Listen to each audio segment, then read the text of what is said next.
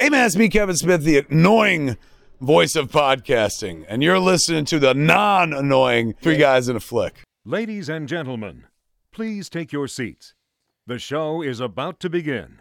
When you join my command, you take on a debit. A debit you owe me personally. Each and every man under my command owes me 100 Nazi scalps, and I want my scalps. And y'all get me my 100 Nazi scalps, taken from the heads of 100 dead Nazis, or you will die trying.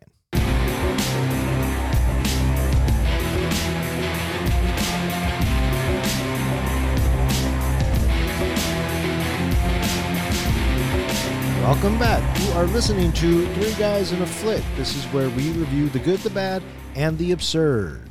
Tonight's episode, Inglourious Basterds. Beware spoilers. Coming to you from the basement of a French tavern. You didn't say the goddamn rendezvous was in a fucking basement. I didn't know. My name is Don.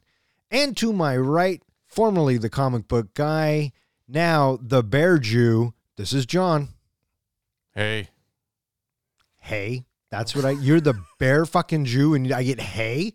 This dude's beating Nazis in the head with a fucking baseball bat and I get hey? And to my left, the Professor Ken. Hello, everybody. Joining us again for round two, our longtime listener, this is Nolan.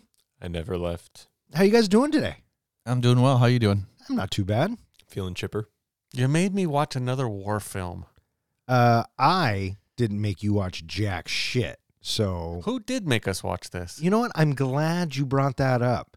We pulled this movie out of the Bronco helmet, and it was submitted to us by 3 of our listeners, Ronnie, Haley, and Colby. Hope you enjoy the review. Yeah, I can't complain too much about it being a war flick because it is also a Tarantino movie. And we here at Three Guys do like us a Tarantino movie. This is number 3 for the Tarantino. So, yeah. Kill Bill 1 and 2. Yeah. So, John, you don't dig a war movie? No, there's 2 things that really bugged me about this movie. Is first of all, I'm not a big fan of war movies. I don't know why I could just never get into them. And 2, I just don't like movies that are heavy with foreign language. Having to read my movie because I find it distracting. Well, there is definitely a lot of subtitles. Yeah, I guess it's only 33% of the movie is in English. Yeah. Well, if anything, QT is authentic, right? Not in particular. There are war movies that are great movies, and I think I would pick a war movie over a musical. But overall, war movies aren't part of my top 5 genres or enjoyable movies. Nolan, you got a movie genre that you don't particularly care for and you stay away from by choice? Not really. I think I'm pretty musicals. You'll do a musical? Yeah, I'll do them. They're definitely not my favorite, but I think I just have I can find a couple movies in every genre that I appreciate. I don't have a high tolerance for horror movies. I really like the plots of some of them I find very interesting, but in terms of just being able to enjoy the experience without concentrating on jump scares or anything like that, I don't have a high tolerance for that. Other than that, what about you there, Guy? I'd say that musical and or horror are things that I, in general, migrate away from. What about foreign language films? Are you okay with them, or you prefer to stay away from them? No, I'm fine with that. Yeah, I like foreign language films because to me, I would rather have, if a character is Italian, I would rather have them speaking Italian than speaking English in an accent or something like that.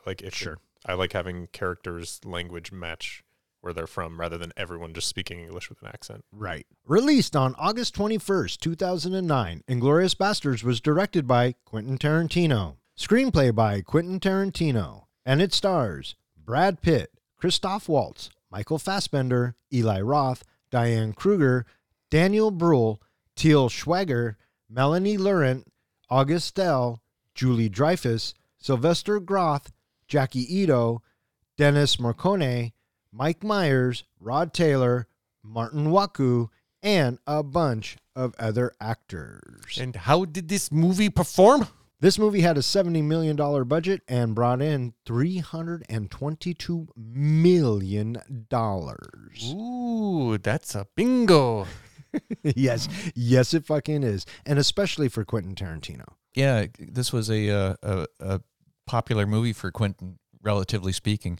This came out in the summer, didn't it? Yeah, August. Yeah, and so this is the first time that he is able to have a box office draw in the summertime, and so that's traditionally not what he has done.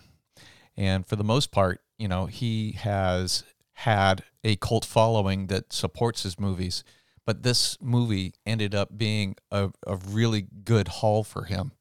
Out of all of his movies, which one do you think was the most fiscally successful? I am going to say it is probably... Is it Once Upon a Time in Hollywood? I was thinking Django Django Unchained? Django Unchained. What is? Do you have a guess there, Guy? Seeing as you've only seen 3 of them, 4 of them? Actually, I have seen Django, so yeah, I think it's Django. It is Django. Django's number 1 at $450 million. Ah, gotcha. Number 2 was Once Upon a Time at $377. Number 3 is Inglourious Basterds at $317. What's his most successful fiscally speaking movie? I'm going to say it's Jackie Brown. Is it that he directed or that he wrote? Of the Quentin Tarantino 9, he calls them 9 movies, but it's 10 movies. Because I was originally going to say True Romance, but I'd probably go with Jackie Brown. It's probably one of the ones I haven't seen. It's Reservoir Dogs.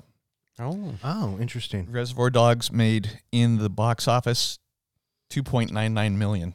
Ah, that one is a special taste movie. Like if you can't deal with violence, it's a hard movie to watch. I suppose. Yeah. I suppose. But if you can't deal with violence, why are you watching a Tarantino movie? Well, if you don't know about Tarantino to begin with. Hyper-violent, fast-talking movie. Yeah. So in general, I would say that all here are Quentin Tarantino fans. Yes, I would agree.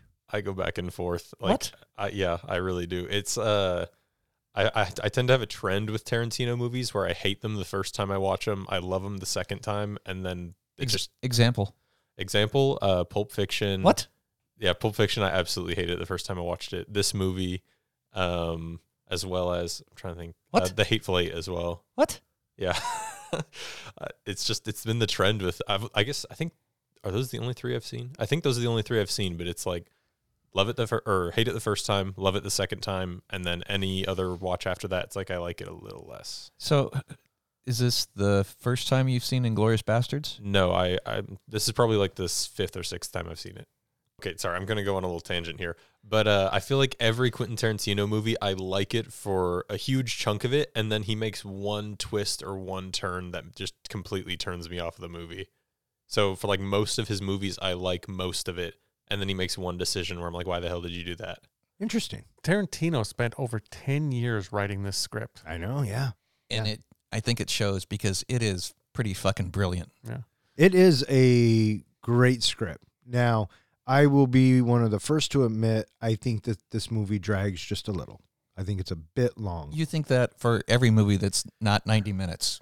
That is actually a fair statement, Professor, but here I think I felt it more. How about that? My issue, and this is where I think I disagree with Tarantino himself. Tarantino said his favorite scene was the dialogue in the bar scene. But for me, that's the scene that dragged the most. So you're disagreeing that it's his favorite scene? I'm disagreeing that was the best scene of the movie. He felt that was the best scene of the movie, and I feel like that's the scene. To me, my opinion, was not the best. It was just, it could have been. It was really good. The dialogue was amazing, but I just got bored with it. I didn't need all the game playing with the other Germans early on. And At one time, Tarantino considered making the film a miniseries, but ended up trimming it down. I actually think the movie wouldn't have dragged so much, but I would have preferred it as a series if it was like 4 1-hour episodes, or break up each chapter, make them each a little bit longer, and have a mini series with 4 to 5 episodes. I think I would have liked that. And with Tarantino, you get a very consistent director. His fonts are the same. His uses of chapters are the same.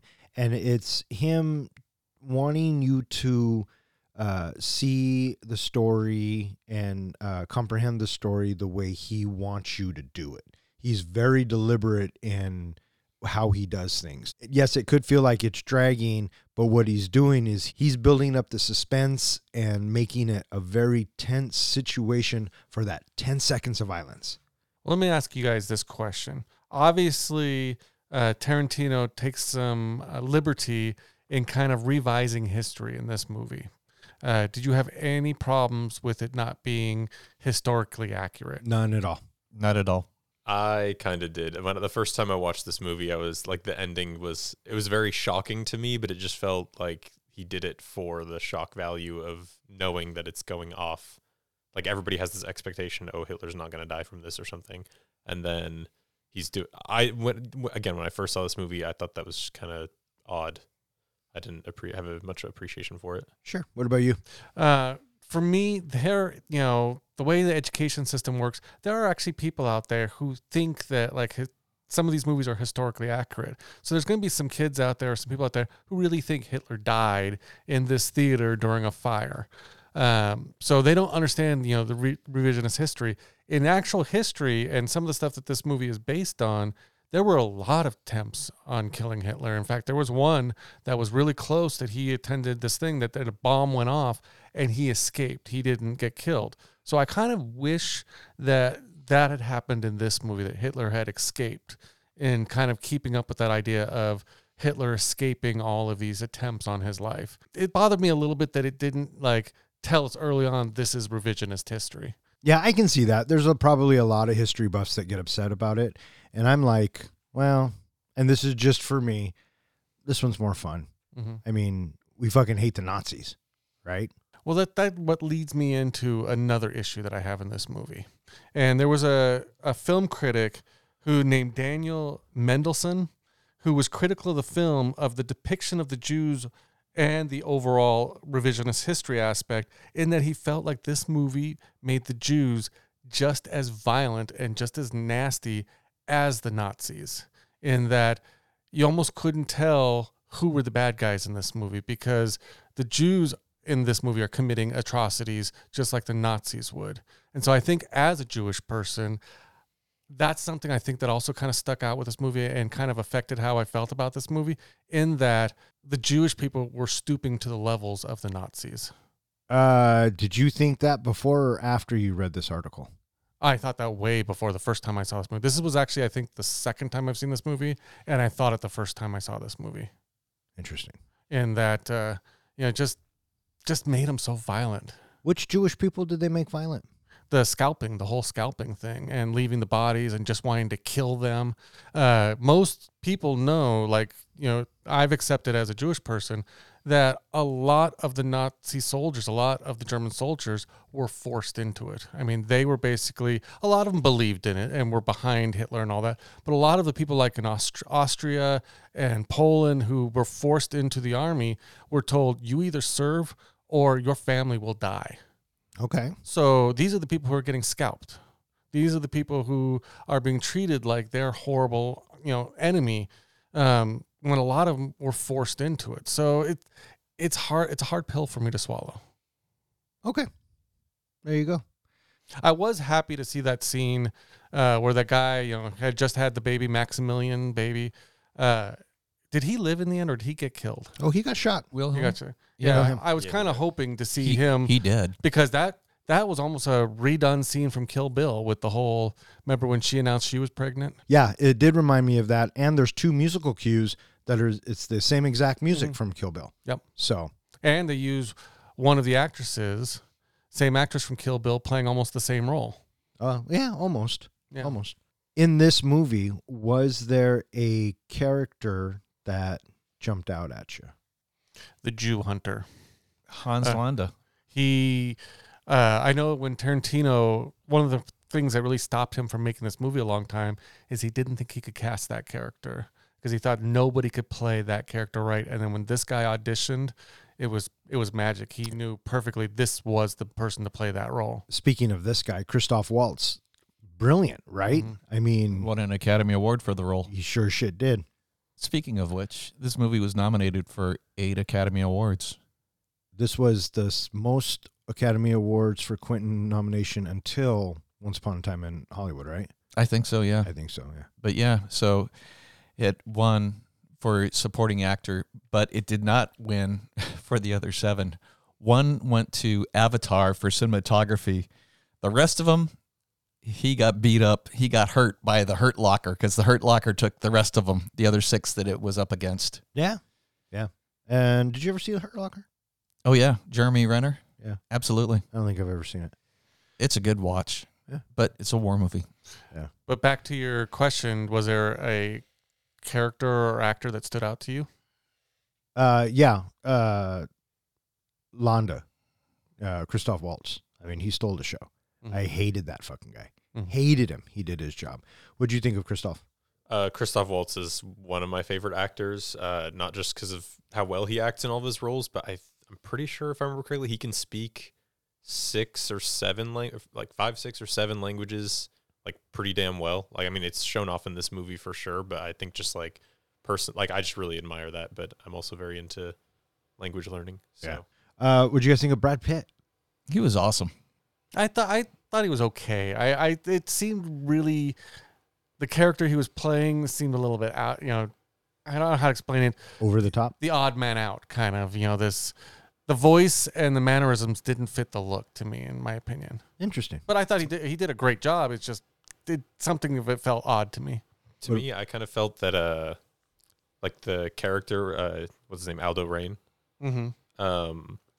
To me, it's like you were saying, it's a bit over the top, and to me, it seemed like it's something that he leaned into, just like to, I don't know if it was like to inspire his men or like to seem more like fierce, you know, like it was just I felt like there was a different character beneath that, and he put this on purpose, like he had this over the top mannerisms on purpose. Yeah, It was definitely done on purpose. He felt very John Wayne to me. A little bit. What did you think of him? I loved him. I'll watch Brad Pitt act out of a box because, in my opinion, Brad Pitt is one of those actors, and I get shit for this all the time, that when you look up on the screen, even though he's so pretty, I don't say that's Brad Pitt. I say that's Aldo Rain or that's whoever he's playing. And so I thought he took this role and just fucking ran away with it. Yeah, I think he's just really distinctive in this role, and you know, I think that he really stood out. I really enjoyed the depiction that he gave. You know, he has other really strong characters as well, and you know, when you think about some of his other roles, you know, like Ocean's 11, Fight Club. I know you don't like Fight Club, but you know, he was so funny in Burn After Reading, his character. And I loved what he did in 7 and Legends of the Fall. He's so damn pretty. Oh my goodness. Yeah. And then Thelma and Louise. You know, do you have other Brad Pitt roles that you like? Or do you have a favorite Brad Pitt role? I was just about to ask. I think I enjoy in anything, really. Rusty Ryan is a crowd pleaser. Mm-hmm. 7, crowd pleaser. Mm-hmm. Even Once Upon a Time in Hollywood, when he plays the stuntman, I thought he was great in that too. So yeah, well, he won an Oscar for that, supporting actor. Did he? Yeah. Oh, where the fuck have I been? What about you? I was actually thinking Snatch was one of my favorites. The other one is... He's awesome in Snatch. I liked him in Troy. I did too. I just thought Troy was depressing. Oh. How about you, Nolan? Do you know who Brad Pitt is? Yeah, I know who Brad Pitt is. In terms of other roles, I liked him in Fury. I think he was really good in Fury. Another solid one. Yeah. Yeah. So, what about you there, Guy? I really like Rusty, you know, Oceans, but here he's fucking awesome in this. Absolutely. You know, I just love his mannerisms being as exaggerated as they are. You know, his twang, the chin. Yeah. You know, he's great in this. Apparently, as a little side note, Tarantino's universe sometimes connects up. A lot of the characters are supposed to connect up, and it's somewhere along the way, it was connected up that Aldo is the great-great-grandfather of Brad Pitt's character in True Romance, who's on the couch. Uh-huh. So I did not know that. I didn't know that either. I didn't know that either. Yeah. Because it's not revealed to us in any way. But somewhere that came up in an interview or something. And, you know, Tarantino, he probably just made that up on the spot. Mm-hmm. And he can. It's his fucking character. You know what else Brad Pitt does a lot of? He does a lot of producing. Yeah. He is producer heavy. Yeah, he really is. I was really surprised, you know, the volume of work that he's done for producing. Yeah. But wasn't he great in Deadpool 2? Oh, my gosh. Fantastic. Just that glimpse. The best death scene ever. Yeah, for sure. For sure. Speaking of Deadpool 2 and Marvel, what'd you guys think of Michael Fassbender? I love him just about in everything. And I thought it was funny to read that he is fluent in German. Yeah. And so he had to play a character who wasn't fluent in German and had to try to speak German with a different accent, like a British accent. So I thought that was interesting. But I've loved just about everything I've seen him in. Yeah. What'd you think of Magneto? Magneto. I'm not very familiar with Michael Fassbender. I don't know a lot of. I'm not a huge Marvel fan, so this is the only movie I really know him from. I'm trying to think. Like you were talking about with the accent. I think he did a great job because, like you were saying, he is fluent in German, and he was able to kind of put on this British accented German. Sure. Which to me, like I took German in high school and I studied German in college, and I did a study abroad in Austria, and it was like you could tell that the accent is there. Like it was. Oh, really? It was spot on for like a foreign person who could speak German fluently but not nail the accent. Oh, interesting. Which I'm not fluent in German by any stretch, but it is noticeable, and just maybe because I've learned German, I find that like a very neat aspect of that scene. Yeah. Eli Roth, who is a director, gets cast to be the Bear Jew. Did you know who Quentin Tarantino first offered the role to? No. Yes, I heard it was Adam Sandler. Adam Sandler. He's a Jew boy. He is, but he's off doing Funny People and can't do this. And fuck, what a movie if Adam Sandler is the Bear Jew. He would have had to really pump up, because I know Eli Roth really pumped himself up for this movie. Yeah. I think this movie's better with Sandler in it. You think so? But I'm a big Adam Sandler fan, so I always get Eli Roth, the look of Eli Roth, confused with Zachary Tarantino or Zachary Quinto. Spock? Yeah. Really? I don't know why. They always looked similar to me. Maybe it's the dark hair. Yeah, and the eyebrows. I don't know. What'd you guys think of the Bear Jew, Eli Roth, in this role? He was good. Yeah, I think he was good. I think if Adam Sandler had that role, he's one of those actors where I think him personally like takes over the character more so than the other way around. Like I think he's the opposite of Brad Pitt, where like I would only be able to see that as Adam Sandler beating someone to death with a baseball bat. Maybe, but have you seen his more serious work? No. Did you ever see Uncut Gems? No, I did not. His most recent No. kind of serious one? Check that out. That was a good movie. Yeah, Adam Sandler's a better actor than people give him credit for. No, and I bet you he would have taken this role and I bet you he would have transformed and maybe changed that perspective for you. Okay. I think I'm on the same side as Nolan in this, because if you look at Mike Myers in this movie, I kept waiting for Mike Myers to say something funny, to do some kind of weird character, or Austin Powers, or one of his characters kind of pop out in his dialogue. I think I would have done the same with Adam Sandler. I'd be waiting for, okay, where's the punchline? But Mike Myers didn't. Yeah, I know he didn't, but I'm just saying, looking at Mike Myers in this movie, I kept thinking that as I'm seeing his character play, the characters he played during his whole scene. Sure. Yeah, he was a little bit of a distraction to me in the movie, because it's like, what's Mike Myers doing in this? But then again, he did have another serious role in the Queen movie, the record producer. Bohemian Rhapsody? Thank you. Yeah. Right? Because it was a totally serious role. And there he is in there, but I'm looking at it's like, what's Mike Myers doing there? Yeah, I see him in the makeup, and I'm kind of with you there, John. I'm thinking, okay, he's going to do a fat bastard impression or do something, right? But he doesn't, and it's fine. What threw me off with Mike Myers was the makeup. Do you know who Mike Myers is? No. Have you ever seen Austin Powers? No, I have not. What? No. So for me, anytime I'm watching a movie, I think with most things of art, I don't tend to follow directors, actors. Like for me, it's like I just kind of take them on a case-by-case basis. Like I don't purposely seek out movies because there's a certain actor or a certain person directs it. Like for me, just like narrative structure is the most important thing to movies. So I'm usually just looking for a story that interests me, and I don't Well, good for you. really care who's in it. Yeah, well, that's a great way of looking at it. I wish I could. Yeah. But no, I'm working with these clowns all the time, and now I got to say, who directed it? How much money to make? How many awards to get? When do they start singing? In the bar. Oh, you mean in a movie? When do they start? I got you. Is it about that time? Yes, Fraulein. It is about that time.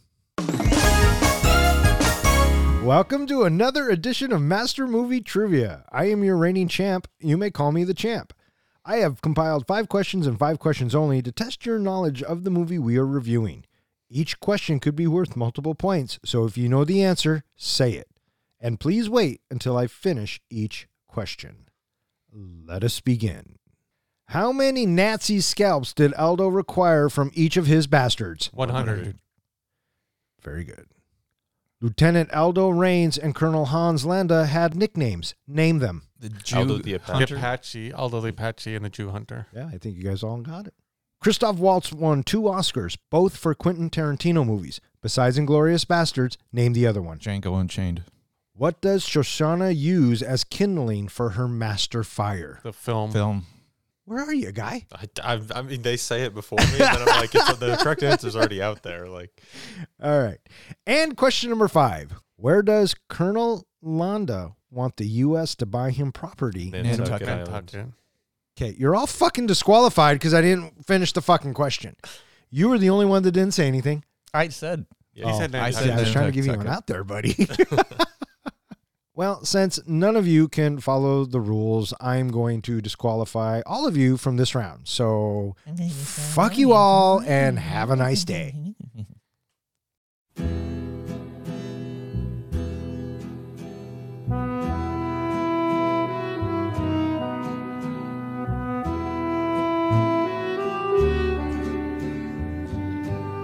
In 1941, SS Standartenführer Hans Landa interrogates French farmer Pierre Lapetit, suspecting that the Lapetits are hiding a Jewish family, the Dreyfuses, under the floorboards. Lapetit confirms this to spare his own family, and Landa has the hidden family shot but allows Shoshana Dreyfus to escape. 3 years later, U.S. Army Lieutenant Aldo Raines recruits Jewish American soldiers to the Bastards, a Black Ops commando unit instilling fear amongst Nazis in occupied France by killing and scalping them. The group includes Sergeant Donny, the Bear Jew, Donowitz, rogue German Sergeant Hugo Stiglitz, and Austrian-born translator Corporal William Wicke. In Germany, Adolf Hitler interviews a German soldier who reveals that Raines carved a swastika in his forehead after massacring his squad. So this movie opens up very Quentin Tarantino. Once And- upon a time in Nazi-occupied France. And we open up to this farm, and we have this French family going about their business, doing their chores. Such a badass scene. And the guy, the I guess the father of the house, or the father, Mm-hmm.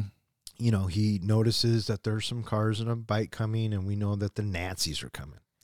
And, you know, he just settles down and he's steeling himself for what may be unfolding. He doesn't know what, but he He knows something's happening. He knows exactly why they're coming there. Oh, Because they sure. suspect something. Sure. This is where we are introduced to Colonel Hans Landa, Chapter 1. The and- Jew Hunter. The Jew Hunter. And this is Quentin Tarantino's opening for this character to us. And you know what's so fascinating about him is that he's so polite. He's so the opposite of what you expect a German to be. You know, if he's a Nazi, right? He should be, you know, harsh and cruel and selfish.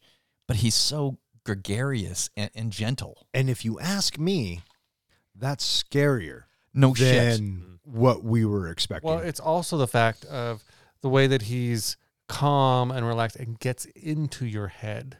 yeah. You know, the whole bit with the milk, right? Ugh. And it's just so smartly written. And then to have, you know, the girls excused out of the house and then to have it switch over to English for us, it's like, wow, this is just so beautifully done. I found myself during the scene looking for like reasons why he's doing each thing, and I thought maybe is he asking for the milk to see if the hand shakes as the milk is pouring or brought to him? You know, is there this, that? No, it's just all seemed to be getting into the guy's head. And he knew that the Jewish people were there, that or he had a sixth sense. And he comes out and it's very official.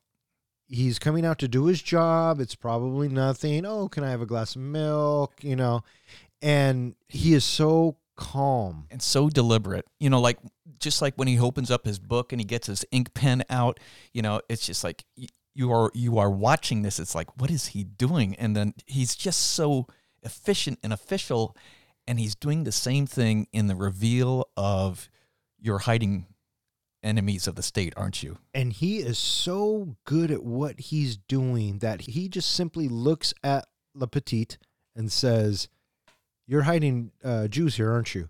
And the guy has no choice but to start weeping and shake his head yes, because he is so scared about what's about to happen. It's the gaze that Landa gives him. You know, it is the gaze is just steel.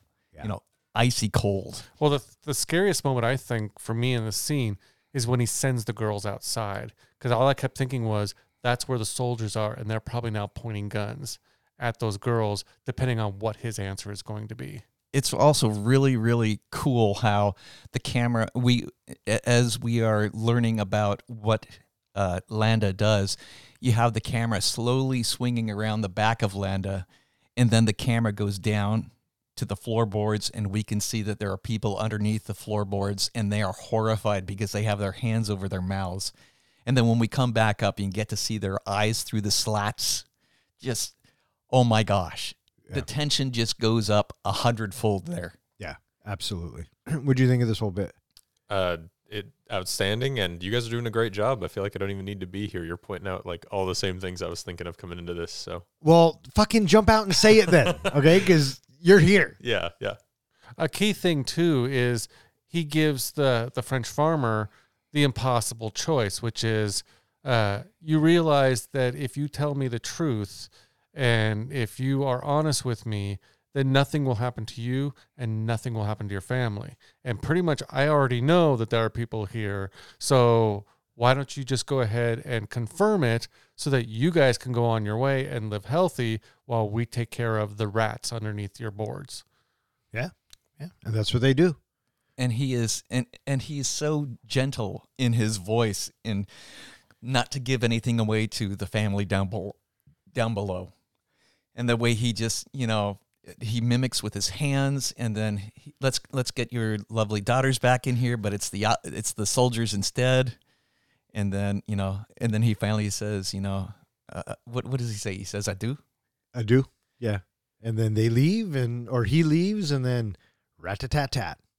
I didn't remember the scene with Shoshana running away. Did you think she was going to get shot? Nope. When you originally saw it? No. When I originally saw it, I thought that there's a moment that she's going to get shot, but I didn't think that he was going to actually be the one to shoot her. I just kept thinking, this is what we would call a loose end. Yeah, she's a loose end. That, you know, by letting her go, we're going to have to circle back around to this. Did you think she was going to get shot, or what did you think? No, I didn't think she was going to get shot. I thought she was going to get away. Yeah. Chapter 2. Inglourious Basterds. What did you guys think of this whole bit? It was great. I fucking loved it. You know, we have the whole story laid out before us, you know, in this, that they're going to go and be Nazi killers. Yeah. And the introduction to Brad Pitt's character and his Nazis, there's so much dialogue, and it's actually witty dialogue. Aldo gives you his backstory and tells you why he's doing this in a way that it just kind of flows. And I think that this bit, when he's talking to his recruits and telling him what he expects, I think is a brilliant scene as well. Have you ever seen the movie Legends of the Fall? Yes. I have not seen it, but there is, I don't know if it's called an urban legend. I don't think Tarantino's ever confirmed it, but the character, as Aldo describes himself throughout the movie, matches the background of his character that he's playing in Legends of the Fall. All I remember about Legends of the Fall are two things. One, Brad Pitt's hair, and two, crying through that whole fucking movie. I just remember I never saw it, but I read that he was a bootlegger also in that movie, and that's what Aldo was before he joined the army. He was a bootlegger. Yeah. And they never explain the scar around his neck, which people have figured is a lynching scar because it looks like maybe he was someone tried to hang him. Which people? Just the internet itself. That's what they're speculating. I don't think it's ever been confirmed. Must be true. Well, Tarantino came out and said he will never explain what the scar is. Well, there you go. But I thought it was interesting to have that on him.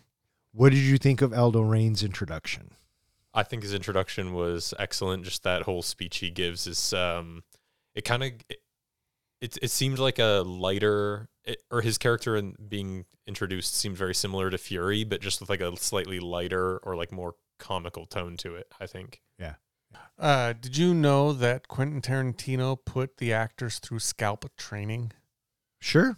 You gotta do your due diligence. He told them that I think it was either the top 2 or top 3 best scalpers. He would give them close-ups during the film. Yeah, well, there you go. I love the scalping scenes. They were so okay. That sounds a bit harsh. I liked the way they looked. Wait, no, that doesn't sound right either. They looked pretty authentic. And I think my favorite one is when BJ Novak's doing it at the end before they get Lada. Just because they're just having such a normal conversation and he's taking off of someone's fucking scalp. And they just fling him over their shoulder. Yeah. We cut to Hitler. 999. And he knows about the bastards and he's having a fit about it. And he's interviewing. No, I don't want to say he's interrogating a soldier that has been left alive. And so it takes us back to where he has been left alive. What did you guys think of this whole thing where Raines is talking to the German colonel? And he says, "You're probably going to die, but we might go easy on you or whatever if you tell us where they're waiting for us at." What did you guys think of that whole bit? The scene was really good, especially the setup, but it was a pretty brutal scene. Oh, I know. Yeah, extremely brutal. And I loved the build-up when he starts talking about, have you heard of the Bear Jew and all this stuff? And you hear that baseball bat just start in the tunnel. And that just kind of built up the tension throughout that whole scene. Did you catch one of the names on the baseball bats? Anne Frank. Anne Frank. Yeah, I just, God, the lead up to that, Donnie, yeah, got a German here who wants to die for his country. Oblige him. And what I guess what I found shocking at the time, and maybe even the other night when I watched it, was Quentin doesn't cut away. When he starts swinging the bat, we see the impact and we see what's going on. For me, I felt like they built up the execution with the bat so much, but that first impact, like they don't cut away, but also seems like a lighter impact than the expectation had built. But to me, that made the scene more brutal because, like, with the lighter first impact, like, that guy felt like a few more hits after that and had to go through. Yeah, you don't knock him out cold. Yeah. Never start with the head. The victim gets all fuzzy. And so while Adolf is interrogating the soldier, they take off his hat and it reveals that Aldo and the bastards have carved a swastika in his fucking forehead. I love the reason why Aldo gives that he does that, which is you're going to go home and you're going to take off this uniform when the war is over. I can't oblige that. Yeah. So Fucking good. Yeah. Is it better than scalping? Maybe.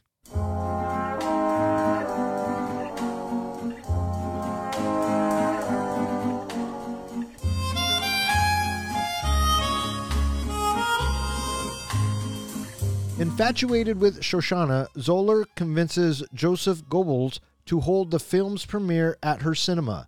Landa, the premiere's head of security, interrogates Shoshana but does not reveal if he recognizes her. She plots with her Afro-French lover, a projectionist, Marcel, to kill the Nazi leaders in attendance. So we're on to chapter 3. And this is where we meet Shoshana, the survivor of the opening. She is now in France. Is it like 4 years later? It's 3 years later, I believe. Well, we, the audience, are told 4 years. Oh, okay. It's 4 years then. And she's in France and she's running this cinema. I have to say what I really enjoyed or what I really dig about this movie is how Quentin works in filmmaking and movies and just that art into this time period of World War II. This could have been set anywhere, but he wants to do it in a movie theater. And we all know that he is a true cinephile and he loves fucking movies. So it makes perfect sense why I feel this movie flows and intertwines the two mediums, World War II and film. I think he does a really great job at that. Well, chapter 3 is also the only chapter where nobody dies. And we have no English throughout the whole chapter. I didn't even notice that. Mm. Well, not the no dying bit, but the no English bit. What'd you guys think of Shoshana and her introduction and her whole being in this? She was great.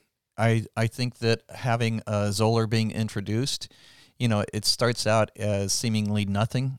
Turns out that it's an integral part of our story. Yeah.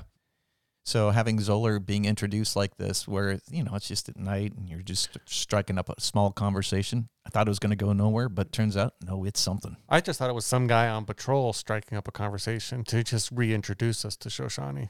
Yeah, it took me a minute to realize, oh, he's the actor in the fucking movie. So, what'd you think?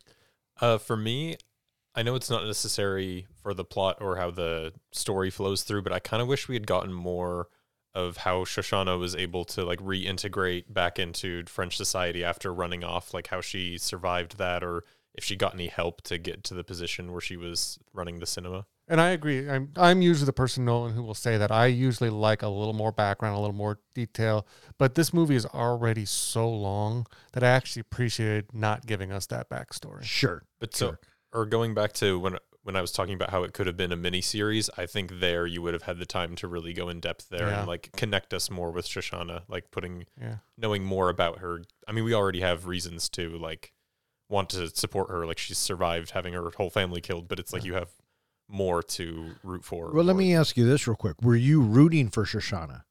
Well, I guess I didn't want her to get discovered. Like you want her to be able to survive.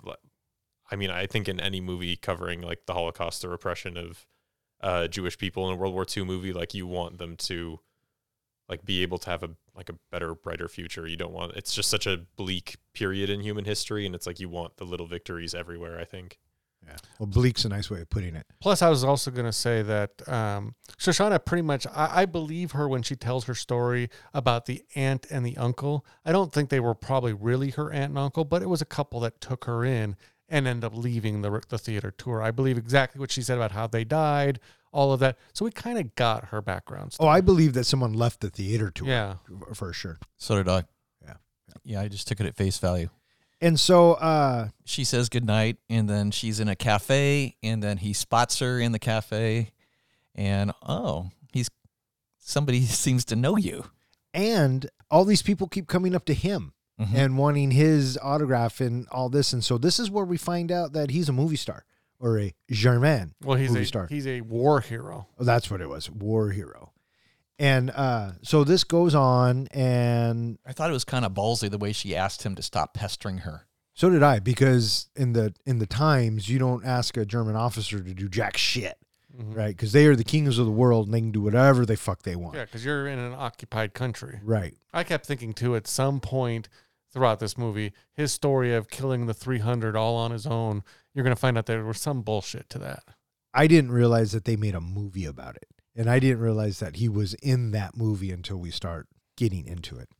And I got to admit, this bit, this whole chapter 3, it's kind of where it drags for me.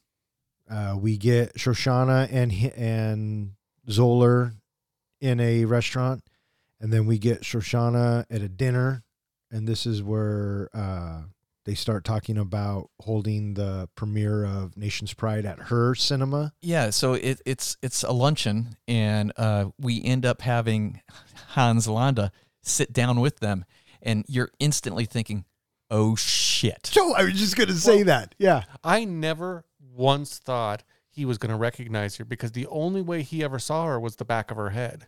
He never saw her face. That's a fair point. Unless there was a picture he saw, but that we never saw him seeing a picture of her. He just saw her running away. But his instincts, right? Yeah. Being the Jew hunter that he is, he has a knack. He has a certain flair for this. I'll just say this. It wouldn't surprise me had he recognized her and known who she was, because that's who he was. Did you catch the test he did on her? No. There's only one test in this movie that I recognized. I read up on it, but did you guys catch the test where he tested her? It has to do with the dessert. Yes. He insisted on the cream for the strudel. Oh. They're making strudel. There's actually a little bit of I think it's beef fat in the recipe of that kind of strudel.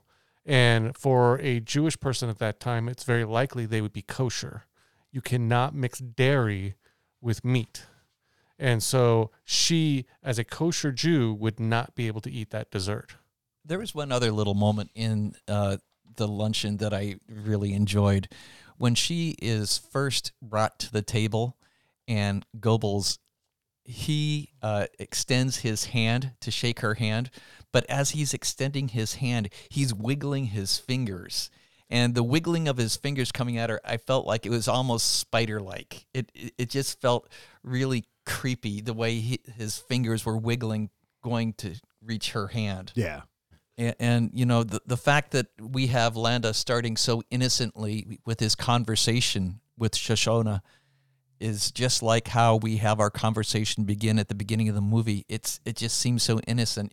You are just waiting for him to, you know, Drop something. yeah, a fucking anvil is going to crash right into the table and completely destroy whatever is happening next. And he doesn't. And oh my gosh, I exhaled just like she did after he leaves the table. And that's the thing about Christoph Waltz's character here. No wonder he won the fucking Oscars. Every time he is on screen, I am uneasy. Because I don't know if it's genuine, if it's an act, if he's going to just pull out a fucking gun and shoot you in the head. He's fucking brilliant. Yeah, Don, earlier you were saying the scene kind of dragged for you, and I was kind of surprised because to me this is one of my favorite scenes because it's similar to the opening with that tension when Landa walks in. Like for me, it was just kind of like not the opposite, but like it paired with that opening scene, but instead of having the tension explode with the like murder of Shoshana's family, it's like the opposite where you get the relief like from all the tension that Landa brings into all of his scenes, I feel like. But Shoshana's reaction after he leaves, where she just finally lets her defenses down, just the pure panic in her, I don't know if it was a sigh or breath or whatever, that really spoke volumes too. Yeah, there's another scene that we'll get to toward the end where someone's look of panic on their face just was fucking awesome. Mm. And we get one other little tug of uncertainty that Landa is in complete control here, and he's about ready to drop shit down heavy when he orders an espresso and he orders for her a glass of milk. Oh, I thought right. that was weird Yeah, too. that clued in. And which kind of makes you think he totally knows. Yeah. My point exactly. Yeah. Right? Because it's like, oh, fuck. And then nothing happens. And then nothing happens. Fuck you, Quentin. I got two more little things on that. Go The for it. strudel looked excellent. I would have loved to eat that. It looked so good. But also, he puts out his cigarette in the dessert right before he leaves, and it's like he didn't even fucking finish it. He didn't finish the cigarette. It looked gross when he's sticking out of there, and I was like, why? It made me think, again, like I said earlier, it was a test and he really didn't care about the dessert. Yeah. Yeah. Yeah. Not even a little bit.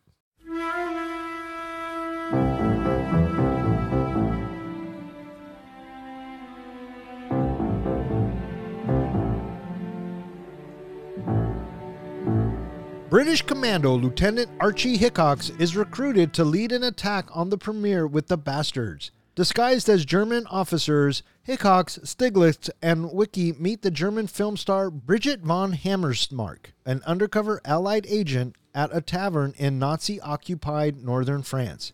Hickox inadvertently draws the attention of Sergeant Wilhelm and Major Dieter Hellstorm. First with his unusually accented German, and then by using a British hand gesture. Their cover is blown, and a gunfight ensues, killing everyone except Wilhelm and a wounded von Hammersmark. Rain arrives and negotiates for von Hammersmark's release, but she shoots Wilhelm. Rain tortures von Hammersmark, believing she set his men up, but she convinces him she is loyal and reveals Hitler will be attending the premiere. Rain decides to carry out the plan with himself, Donowitz, and Omar Elmer. Investigating the tavern, Landa finds von Hammersmark's shoe and a napkin with her signature. We get a brief little narration done by Samuel Jackson that shares how volatile the film is. And we get that because we need that for the next, for one of the last parts of the movie. Right. So now we're on to Chapter 4. Operation Kino. And we have met our three main characters. Now we're going to move forward with the story. This is where we get Michael Fassbender, Mike Myers. I liked this Chapter 4. I thought this Chapter 4 was fun. And I think the tavern scene is one of my favorite scenes. And it's because it's so, I don't want to say normal, but the conversation leading up to everything is just so natural. You have Van Hammersmark at the bar, at the tavern, playing this card game with a bunch of Nazi soldiers who weren't supposed to be there, really. Did you catch the foreshadowing in the game? One of them had on their thing Mata Hari, who happened to be a famous double agent. Oh, no, I didn't see the Mata Hari card to begin with, so I wouldn't have caught it. What did you guys think of this bit? You know, I was curious how this was going to be a part of our story, but you know, the buildup, like you have mentioned before, when we have so much dialogue and then 10 seconds of violence, yeah, it works. The other thing, too, that I really liked, and it was kind of a little bit of foreshadowing, was right before we get into this tavern, Aldo's talking about who the fuck planned to meet in a basement. And so that tells us shit's going to go wrong in this basement if Aldo is feeling really bad about it. So we have Hickox and two others. They enter the tavern and they find Von Hammersmark in there, actively engaged in the game, and pleasantries are exchanged. And so they decide that they can't leave immediately because it's going to look suspicious, so they should have a drink. And then Wilhelm drunkenly comes over to their table, and then just, you know, sort of out of the blue, you know, he says, you know, he questions his accent. And then once he questions his accent, and then we have Stiglitz, you know, rip his head off, now we are introduced to another Nazi that's in the bar. I did not see this guy coming. Did you guys see this guy coming? Not at all. And as soon as he stands up and he's in the black officer's outfit, you're like, oh, fuck. He's a member of the SS. Yeah. Yeah, I was going to say, like, Stieglitz's move to just chew out the soldier, being like, what the fuck are you doing? Like, this guy's an officer. Why are you talking back to him? Like, I think if the other officer, what's his name? Hellstrom, Hellstrom, I think, yeah. If he hadn't been there, they would have gotten away with this easy. Like, it was... Oh, yeah. Out of this entire bit, what was your favorite part? I loved how savvy the Nazi officer was to deduce King Kong. Yes, I did too. Do you know why they had the King Kong reference in it? Because King Kong is King Kong? It's Hitler's favorite movie. Oh, I did know King that. Kong. I did read that, actually, yeah. Mm-hmm. Now I don't like King Kong anymore. Thanks, Hitler. Well, the original King Kong, that black and white version. What's the difference? The new one you can like with Jack Black. Why? Still King Kong, is it not? It's different. No, it's not. Don't blame it on the ape. Hey, this fucker, you're the one that brought it up. You're the one that said it. I didn't know that. Had I not known that, I would have continued to love King Kong. But now that you said... You've ruined it. Well, you ruined it. If Hitler liked ice cream, you would no longer eat ice cream? Correct. Okay. Would you? Yeah. I'm not letting him take it away from me. So there you go. What was your favorite bit? My favorite bit was definitely just the whole talk with the accents. Again, because I studied German, I think I just like have that connection to it, and I don't think I could identify like different German accents from, like, he could tell he was from Munich or he could tell he was from Frankfurt, but to me, like, I could definitely, or I think, like I said before, you could definitely tell that he's not a native German speaker, even though he speaks it perfectly. Right. What about you? For me, there was really two scenes, but the main one that I really liked was the standoff with the guns. You know, I've had a gun pointed at your testicles since, you know, you ordered the drinks. Well, I had a gun pointed at yours since you sat down. And Stiglitz like, fuck you both. I have a gun pointed at as well. And that, and the how he caught him, because we didn't find out till later how he really figured it out, and it was holding up the three. Yeah, I thought that was a brilliant choice.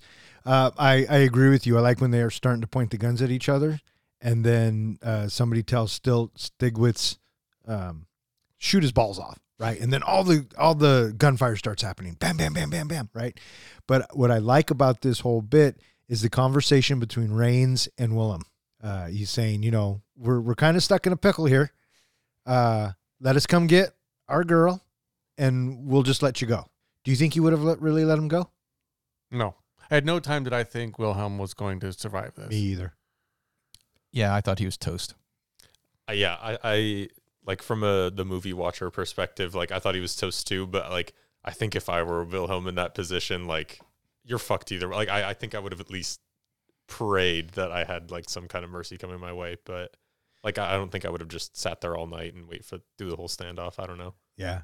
The fact that they were setting up this big thing, there was no way they could let a German go who could possibly spill the beans on any of it. Yeah, and maybe Reigns' unit lets him go, but the fact that von Hammersmark comes in or just sits up and shoots him makes sense. So technically, Reigns kept his word. Yeah. He had no idea von Hammersmark was going to do this. Mm-hmm. So Also, I feel like she shot very well. She's a total civilian, injured, able to pick up a gun and just nail him from. I mean, he's pretty close range, but still, I thought that was. I mean, I know for the narrative she had to take him out, but I'm just saying, she was a good marksman. Yeah, if you were in her shoes, I don't think I could hold a steady aim with a bullet in my leg. And well, she has been a double agent for a while, so we don't know if this is the first person she's actually killed. Mm-hmm. I guess, but they make the emphasis that she is a civilian, with having the meeting being where it is, and so it makes me assume that she hasn't had any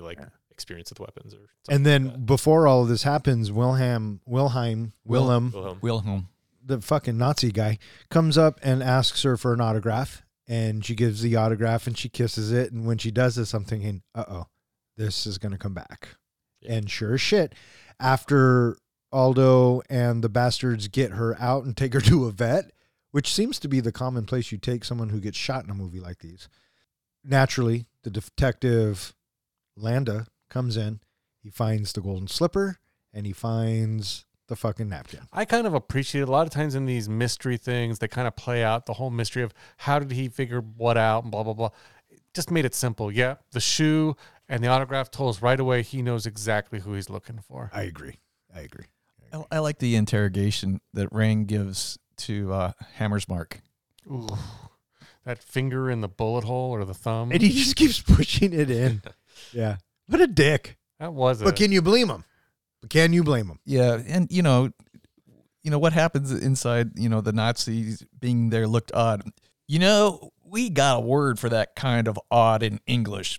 It's called suspicious. And then he grinds his finger in, and when he does that, the camera angle is tilted. And I love that jarring tilt because, it is just, you feel her pain right there at that moment. Oh, agreed. And so then we're told about, the next part of the plan, how it's going to unfold, and the fact that they don't speak German, it's you need tuxedos. This is what you're going to do.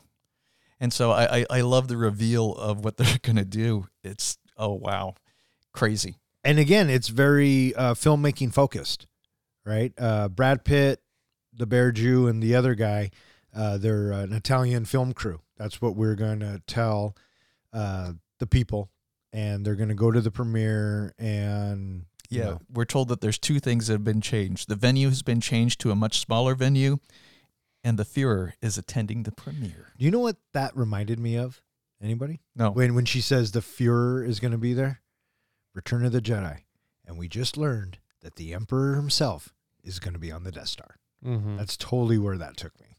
I kept feeling like this. I don't know if this was a scene too to show how these soldiers were just soldiers. They weren't, brainiacs. They weren't, super into the spy business, because you think they would have looked for her other shoe or looked for any evidence of her when they kind of snuck her out. Instead, they left that stuff behind, which made it really simple to figure out that she was there. Oh, yeah. I think they would have been frantic, all the gunshots going off and stuff like that. If you're in a city, it's going to draw attention, and there's probably German patrols around. They had to be pretty quick with their business after the fighting started. Right. I'd like to go back to the bit when they're back in the vet still, and he talks about, I speak Italian, and Donovitz, he speaks the second most Italian. Omar, he speaks the third most. I don't speak Italian. Like I said, the third best. Just shut your fucking mouth. In fact, why don't you start practicing it right now? Yeah. That line always cracks me up. It's so well timed, and just Brad Pitt really sells it with that. It's so funny. And the delivery is perfect. Yeah. Yeah. That right there turned Aldo into Don. Thanks, guy. Because it sounds like something you would say. Why don't you start practicing right now? There is some great lighting that happens when Colonel Landa is inspecting, and he's thinking out loud, this harsh overhead lighting of the officers, because, the other areas of the tavern are dark, but there is harsh, bright light that is cast down onto the two soldiers as they talk back and forth, and Landa's thinking out loud about, what transpired here. And Right. I really dug that lighting that he gave there. And, the other interesting thing is that Landa recognizes two of the corpses as being bastards. Yeah, he knows. Mhm. He's done his fucking homework. And they even get into it when Right. they capture Rains. Later on, yeah. Do you think, this is a question I have for you guys. Do you think, if I'm remembering correctly, in the scene when he's inspecting the bar, he picks up the shoe and he has the note, and then I think right after he sees both of those, he sends the other soldiers out.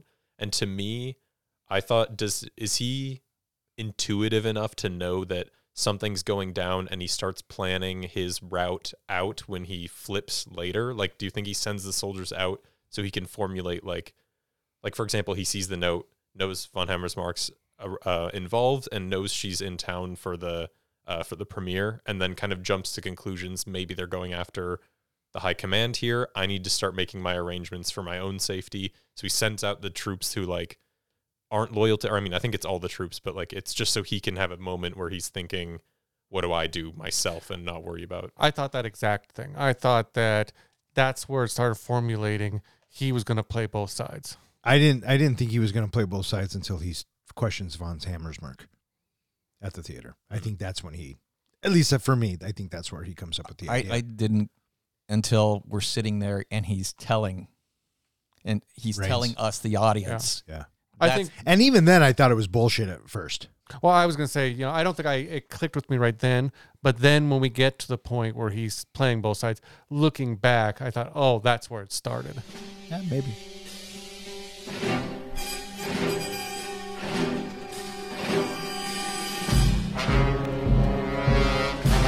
Rain, Donowitz, and Elmer infiltrate the premiere with timed explosives, while Landa confronts Von Hammersmark with her missing shoe before strangling her to death.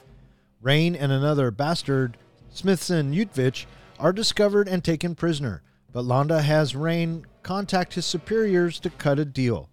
Landa will allow the mission to proceed in exchange for safe passage through the Allied lines, a full pardon, and other privileges.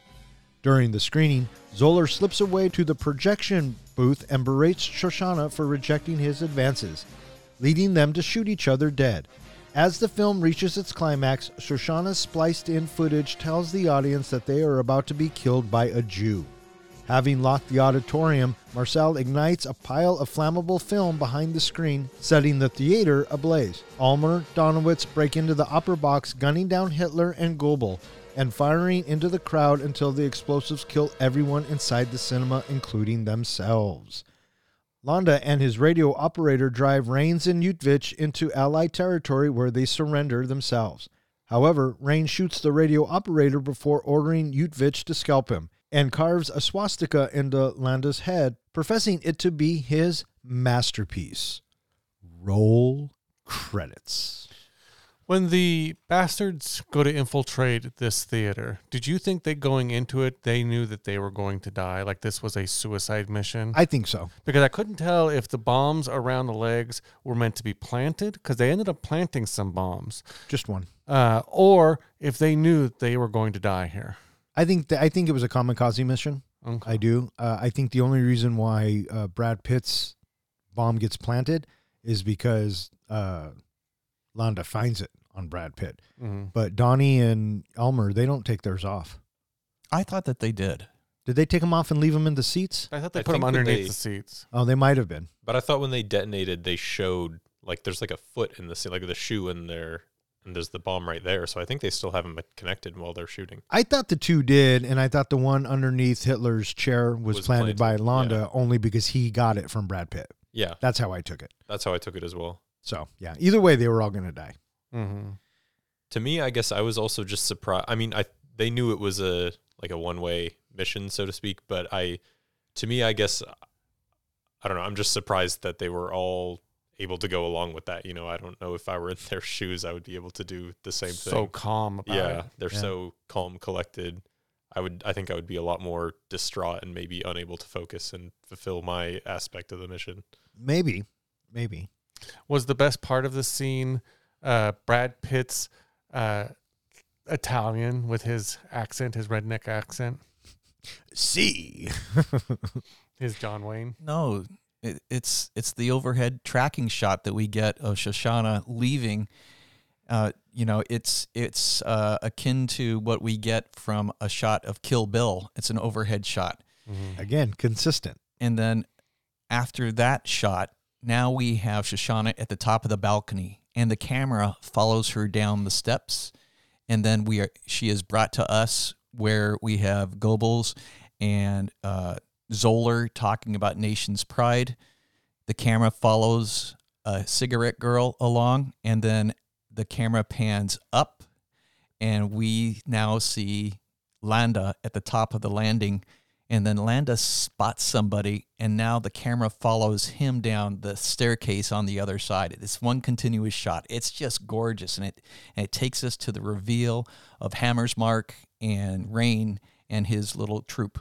Yeah, and it's so very reminiscent of Kill Bill, and this is where he kind of gets it. And Just gorgeous. And he has such a way with the camera and has such a way with moving it that it's very, very, very Quentin Tarantino-esque.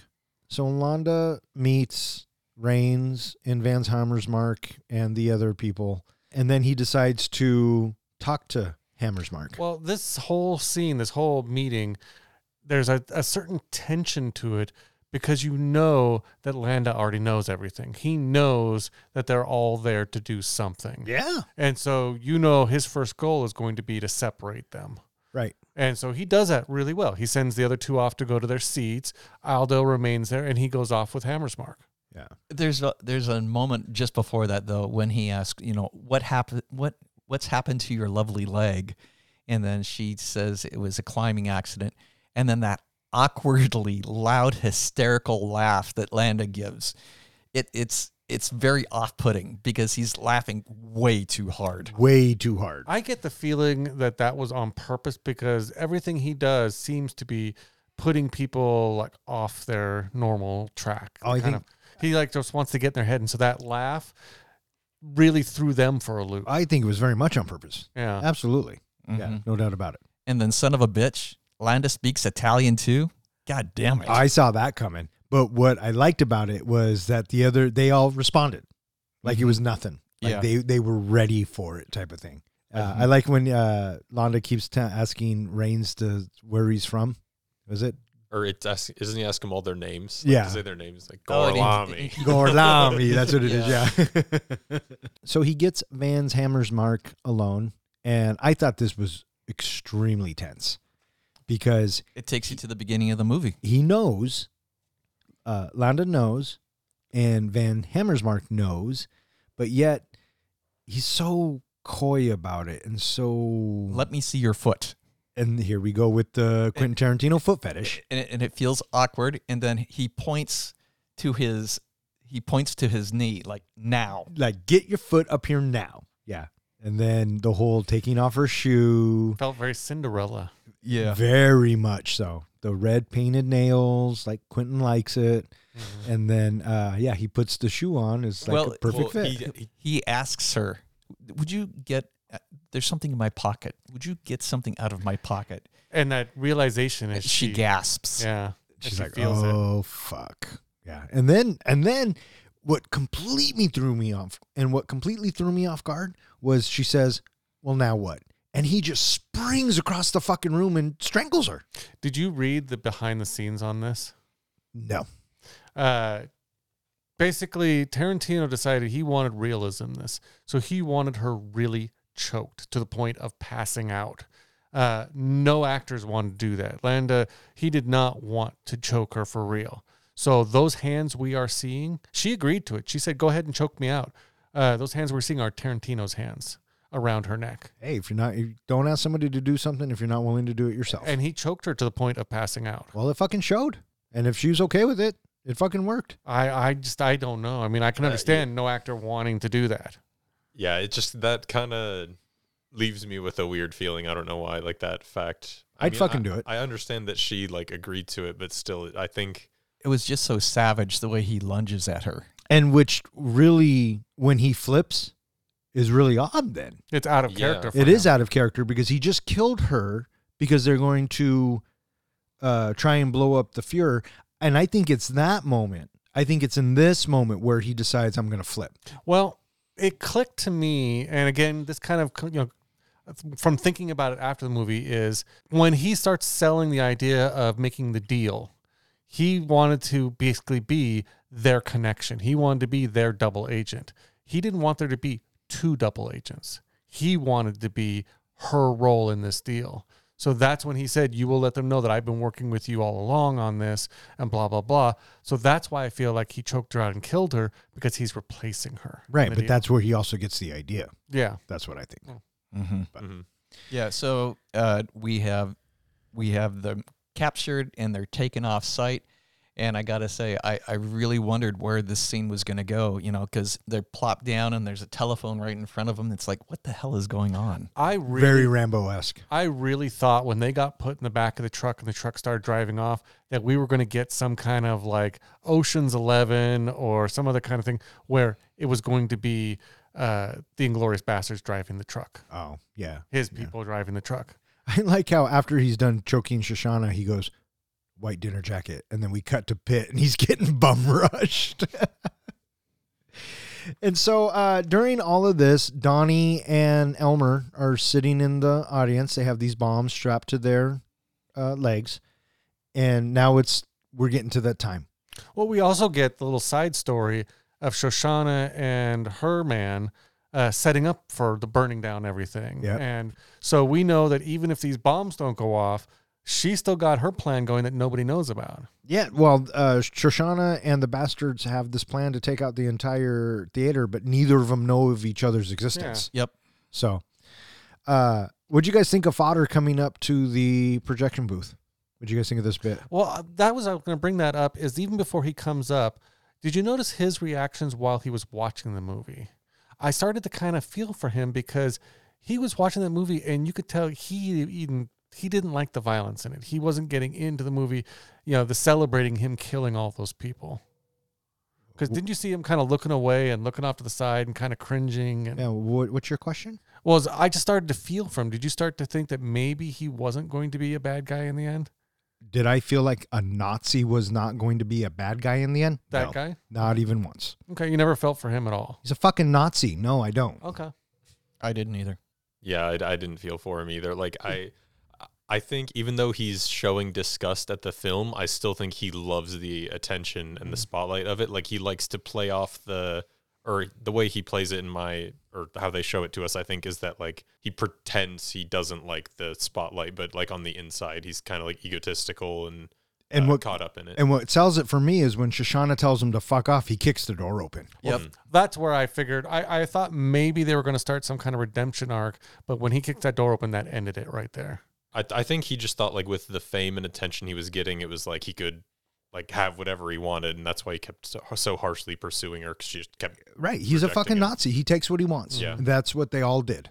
But I think Shoshana is brilliant in what she does. Clearly, he's not going anywhere, and this can turn out really fucking bad, or she can say, all right, fucker, go lock the door. And he's like, oh, okay. His tone really changes because he thinks he's going to get something, right? Mm-hmm. She goes to her purse, pulls out a gun, shoots him. Fucking brilliant. My issue is, why doesn't she not walk up to him and shoot him in the fucking head? I knew he wasn't dead. I knew he was going to come back. Oh, yeah. I thought and I the same knew, thing. and the first time I see this, and I knew that he's going to kill her, which was a bummer because I was rooting for Shoshana. I really was. But I don't know if she thought of it as a kamikaze mission either, or if she was going to leave. I thought for sure she was on a kamikaze as well. The way she made that film, everything. The only person I thought who wasn't a kamikaze was her boyfriend, because he still had the exit out the back door. And he gets away. Yeah, he gets away. Oh, he does? I thought that when he throws it, like the fire spreads in, I thought he was going out too. Like I thought they all had that understanding of it was a one-way Oh, maybe deal. he did. I just assumed. Oh, I'm thinking when he leaves, it's to go into the back And to put light the it. bar Yeah, on maybe all he the does. doors. I Die. assumed he got away just because he could have backed out the back door. She, on the other hand, she had him lock all of the doors and put bars on the doors from the outside. So there was no way out for her. No, that was just for the theater. That was no way out for them. I thought that she was planning on getting out alive. But So she did was I. stuck just like everybody else inside the theater. Because remember, he took the bars, and as he was walking around the outside, he put the bars to the doors, so there was Yeah. no way for her to open up the doors either. But that's from the theater versus like the lobby, and maybe Oh. they have different. That was my Oh. guess, but I Right, still. that's what I thought too. I thought he walked around to the back alley and came in the back side of the theater. He does after he locks all Yeah. the doors he locks the interior doors so they can't get out of the theater, Mm-hmm. and then he walks outside. I don't know if he locked Well, the okay. exterior doors or not, but it doesn't fucking matter because Well, she died, which was fucking stupid. Mhm. But I guess it had to end that way. But probably dying from a bullet wound is better than burning to death. I would agree. well, I don't know. It depends on when you get shot. Did you hear? No, I think I would agree. Did you hear about the filming of that fire sequence? No. The two actors, the two bastards, they almost died during that. It got so hot. It was over, 300 degrees, something like that. During the filming, they got like 1st and 2nd degree burns from that fire scene. I don't doubt it. And this is probably my favorite scene in the movie because this is, even though it didn't happen and people are all, it didn't happen, there's a moment where Eli Roth, they take care of the two guards, right, with those little wrist pistols, whatever, which I thought was pretty good. But when they walk in and then they just start gunning down Hitler, part of you is like, fuck yeah, Absolutely. you know? Absolutely.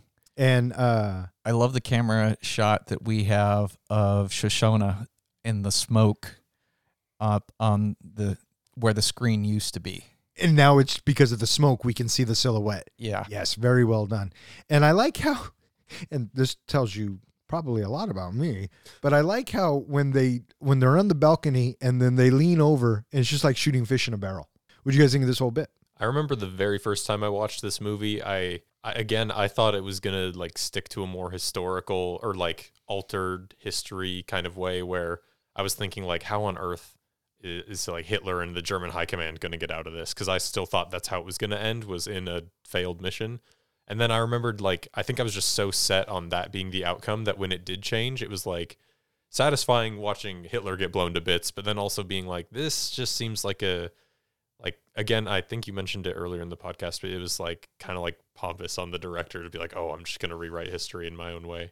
Yeah, maybe. But I guess if you were going to rewrite history, this would be a good history to rewrite, Yeah. wouldn't it? Well, I would say like my opinions definitely changed the more times I've watched this, but my first viewing, that was kind of my thought. I was like, I don't really like how this played out. I think the first time I saw it, I was kind of indifferent to it because I thought, he changed history. Yeah. Okay, I guess, whatever. And then time goes on, and then when I watched it again, I appreciated it more.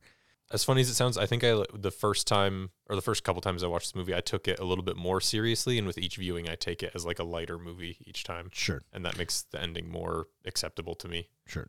As this does have like a movie inside of a movie, do you know who made the Nation's Pride movie? Eli Roth. Eli Roth directed that. I thought And one of the actors from the original Inglourious Basterds is in that movie. Mhm. So, yeah. And the director of the original Inglourious Basterds is one of the Nazi leaders in the theater, and he yells, "Fire!" It gets burned up. Quentin went to him and said, "Can I have the rights to Inglourious Basterds?" And he said, "Yes, on 2 conditions. 1, I get to be in the movie, and 2, I forget what the second condition Well, was. he but yeah. wanted to act out a certain scene, which is funny because in the original The Inglourious Basterds, directed by this Italian director, that's exactly what he did in the movie. He put himself in the movie yelling fire. Yeah. And so he wanted to reenact the same scene. I guess him yelling fire got cut from the movie, though. Yeah, it wasn't in there. They did still have him in the movie, but he didn't yell it. Right. Quentin Tarantino was actually a voice in the Nation's Pride movie, where I guess he had some speaking lines, so that was his kind of cameo in the movie. Sure. It's on the DVD. Did you guys ever watch it? Mm-mm. Yes. What'd you think? It was comical. It was. I watched it last night. Yeah. And then, so while all of this is going on, Rains and Ulmer get kidnapped, and they're taken to this place. And now this is where we learn that Londa is going to cut a deal, or Yeah. going to try and cut a deal. And what I think sells this for me is the look of disgust on Pitt's face the entire time. Like, are you fucking kidding me? This is really going to go down. And even when, Londa's talking to the superiors and says, I want this and I want this and And this a house and in this. Nantucket. And Brad Pitt gets onto the horn and the general dude's like, you're going to give him this. And he's just like, yes, sir. But you knew that something had to happen. And so they go through the plan. I like the conversation between Londa and Pitt here. I think that these are two heavyweights and they're going toe to toe. And I give the edge to Londa a little bit. But Brad Pitt definitely holds his own with Christoph Waltz in this scene. Just going back to when they first capture him, I just find the scene so hilarious where he has the hood on and Londa's saying, like, I finally like have my hands on you, and just pokes him, and then Brad Pitt's like jerking back from that. And then what does Brad Pitt do? He just fucking slams him. He headbutts him because that's what Raines would do. He knows where he is because he poked. So good. So we cut to the forest, and we're now at the American lines. And so they're supposed to trade, right?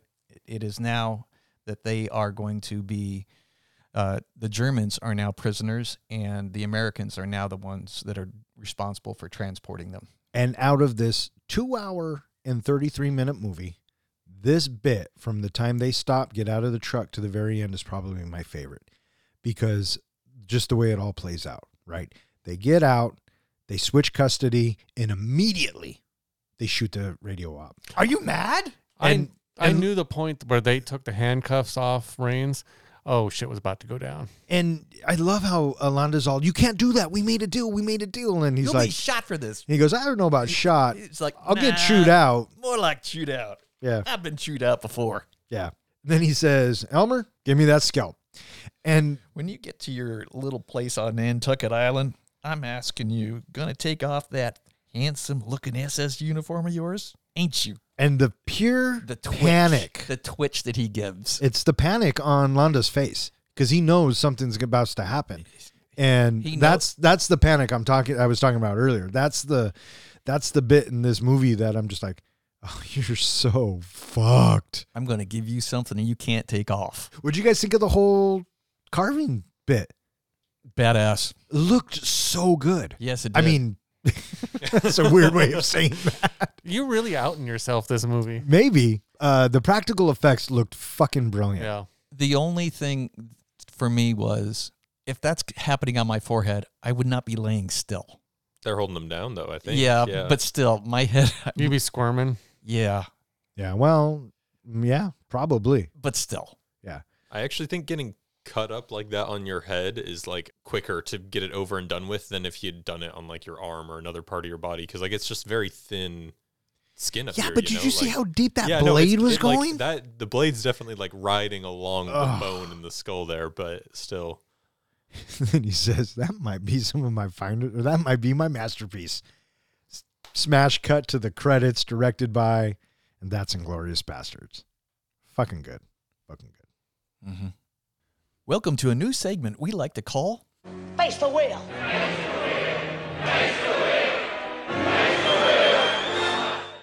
The premise is simple. I will spin the wheel and whatever category comes up, John and Don will apply it to the movie we are reviewing. Once they have presented their idea, it's up to you, the listeners. Let us know via social media or our website which idea you like best. Here are the categories: mashup, plot, rename, genre, reboot, fuck it. I liked it better when it was called spin again, pick any, add any character from any movie. So here we go.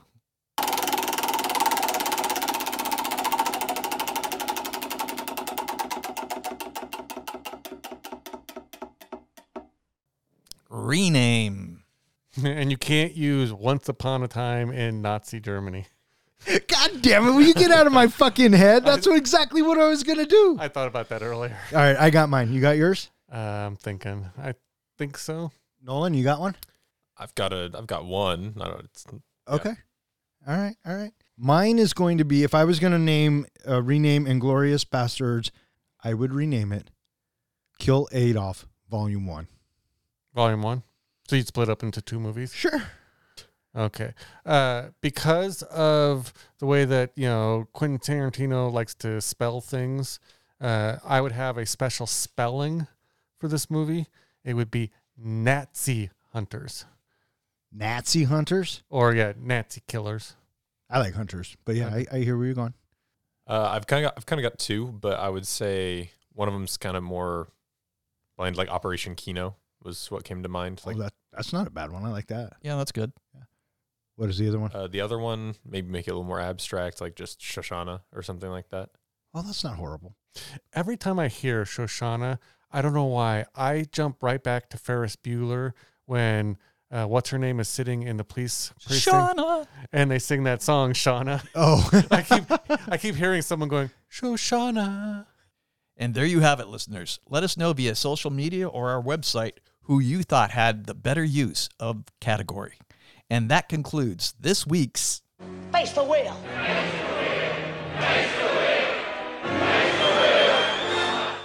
what do you guys think? You guys ready to rate this flick? I'm ready to rate this flick. Johnny, are you ready to rate this flick? What is that American expression? If the shoe fits, you must review it. Hey, Professor, how do we do our ratings? We do our ratings on a scale of 1 to 5 fucks. 5 fucks is a movie that we think is cinematic gold. A 1 fuck movie is a movie where you watched it once and you know you're never going to watch it again. And what's a 0? A 0 fuck movie is, oh, for shit's sake. What the hell? Why did you make me watch this movie? I want 2 hours and 33 minutes of my life back. Or in other words, we just don't give a fuck. Hey there, Mr. Nolan. I asked you if you wanted to go first last week and you declined. How about this week? Would you like to go first? I would love to go first this week. Look at this guy. He's fucking prepared. I love it. Fire away there, tough I think guy. he's aiming for one of our jobs. He can have my job. You want to be the host? I think I need a little more experience. Pad the resume a little more. Yeah, that's And smart. if Smart anybody- answer. If anybody has a lot of experience, that would be Don. Inglourious Basterds is a Tarantino movie. I think for most people, that means they either love it or hate it. For me, that usually means I hate watching it the first time, love watching it the second time, and liking it less and less with every viewing after that. Inglourious Basterds is no exception. There are some parts of the movie that really stand out to me, such as the opening scenes at the farm, and the scene where Shoshana and Hans meet again in the cafe, and the scene in the basement of the bar. Without these scenes, this movie just isn't that interesting and really just falls flat overall with a few laughs here and there. Christoph Waltz is one of my favorite actors of all time, and his performance in this film salvages the experience for me. Without him, this is a 2 fuck movie, but with him in it, it's a 2.75 fucks for me. 2.75 fucks from Nolan. Huh. Yeah, that's what I think. But hey, man, that's your opinion. I guess it was my pick, so I'll go next. You go next. Thanks, buddy.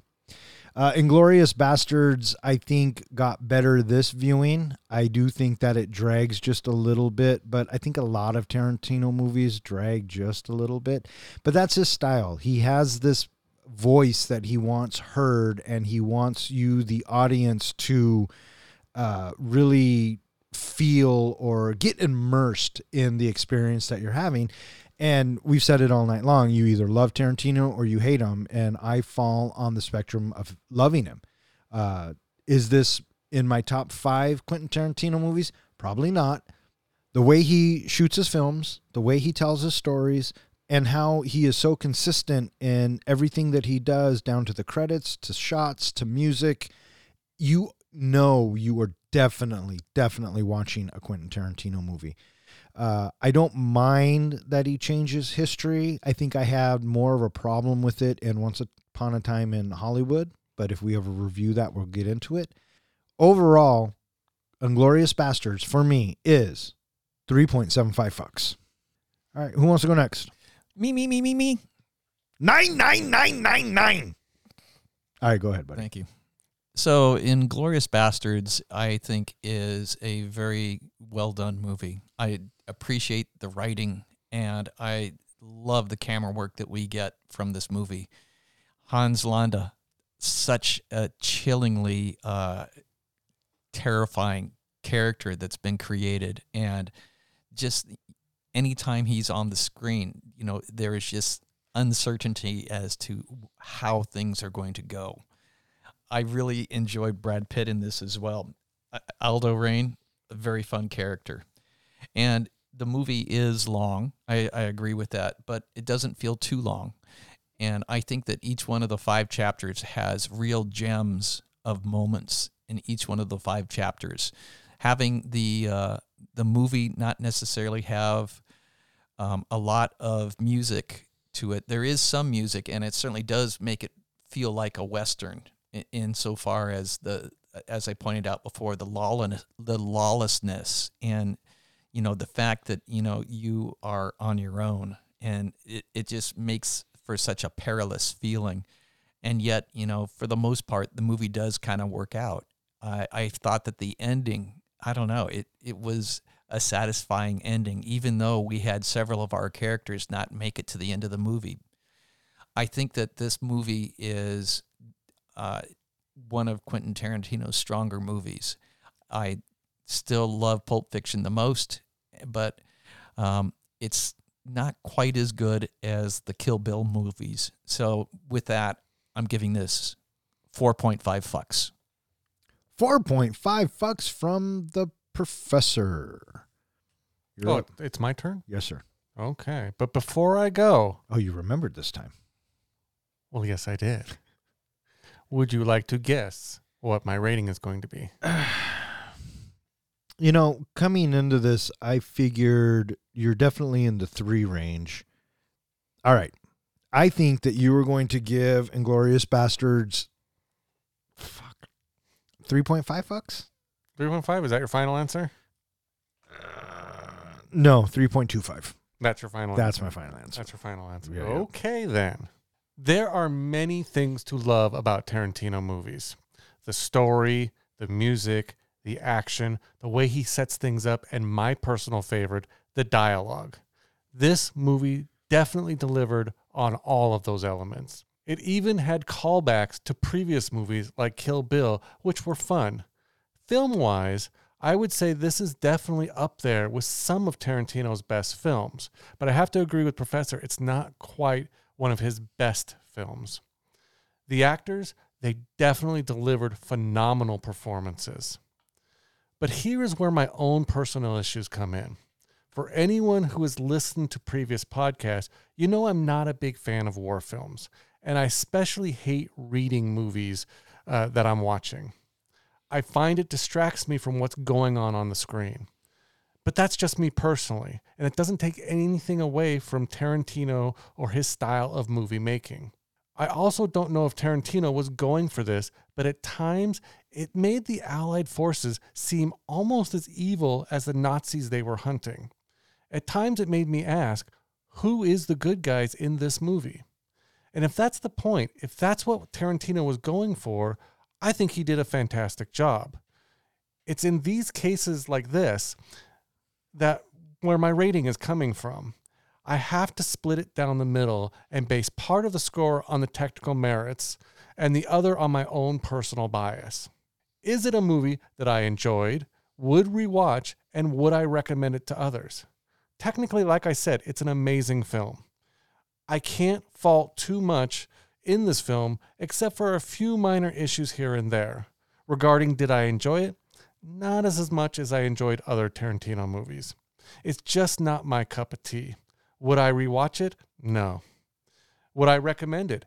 If you love Tarantino movies, you definitely should see it at least once. And if you love war flicks, it could easily become a staple in your movie watching. So yeah, I can see myself recommending this to other folks. So it's for those reasons I'm giving Inglourious Basterds 3.25 fucks. Ooh, that's a bingo. That puts your batting average for this year so far at 833. That's not a bad batting average. That's an awesome batting average. It's not bad. It's not 1,000%, but No. Your lifetime batting average, though, is 777. Is it really? Mm-hmm. I like that number. Yeah. I'm glad that you're keeping my lifetime batting average. I could have sworn he was a 666. I'm with you, guy. I thought I was 666 too. Well done. With 3.25 fucks from the comic book guy, 4.5 fucks from the professor, and 3.25 fucks from yours truly. That gives Inglourious Basterds an average of 3.8 fucks, which puts it in the 14th spot, tied with True Lies, Step Brothers, Silver Linings Playbook, Planes, Trains, and Automobiles, Rambo First Blood Part 2, Black Panther Wakanda Forever, and Die Hard 2 Die Harder. It is slightly better than The Cabin in the Woods, Fallen, Hell or High Water, The Muppet Movie, and The Blues Brothers. And it is slightly worse than The Suicide Squad, Moonrise Kingdom, The Descent, and The Batman. So there you have it. That is going to wrap it up for this episode of Three Guys in a Flick. If you would like to know which movie we are going to be reviewing next, please check out our website. Speaking of which, John, where can they find us? You can find us at www.threeguysinaflick.com, where we post all of our show notes, podcasts, as well as anything else we feel like putting there. There's also a form on there where you can suggest movies you would like to go in the Bronco helmet for us to review next, or just give us some comments and feedback. You can find us at all of social media or any place that hosts podcasts. And if you are listening to our podcast on one of those podcast hosts, be sure to go ahead and give us a comment, a like, whatever. It really helps the show. I just want to thank Nolan for coming out and talking Inglourious Basterds with us. You have a good time? Yeah, I had a great time. Thanks Awesome. for having me on again. Absolutely. I say you keep him locked up in the basement. I think I might. That's think I why we might. put him back in the chest. Right. You know, the gimp. Yeah. Oh, yeah. Yeah, he's the gimp. We got to get him that mask What do you for mean? next week. What do you mean gotta? How do you know I didn't already? Oh, awesome. Way to think Nice. ahead. Right. And I want to send a special thank you to Ronnie, Haley, and Colby for suggesting this movie. We had a lot of fun reviewing it. Hopefully you had a lot of fun listening to it.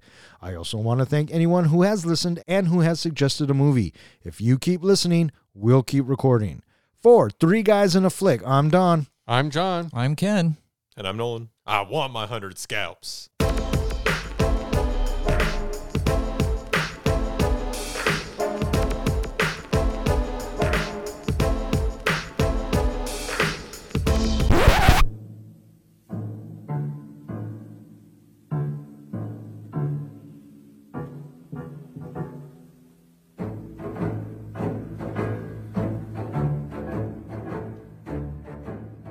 Yeah.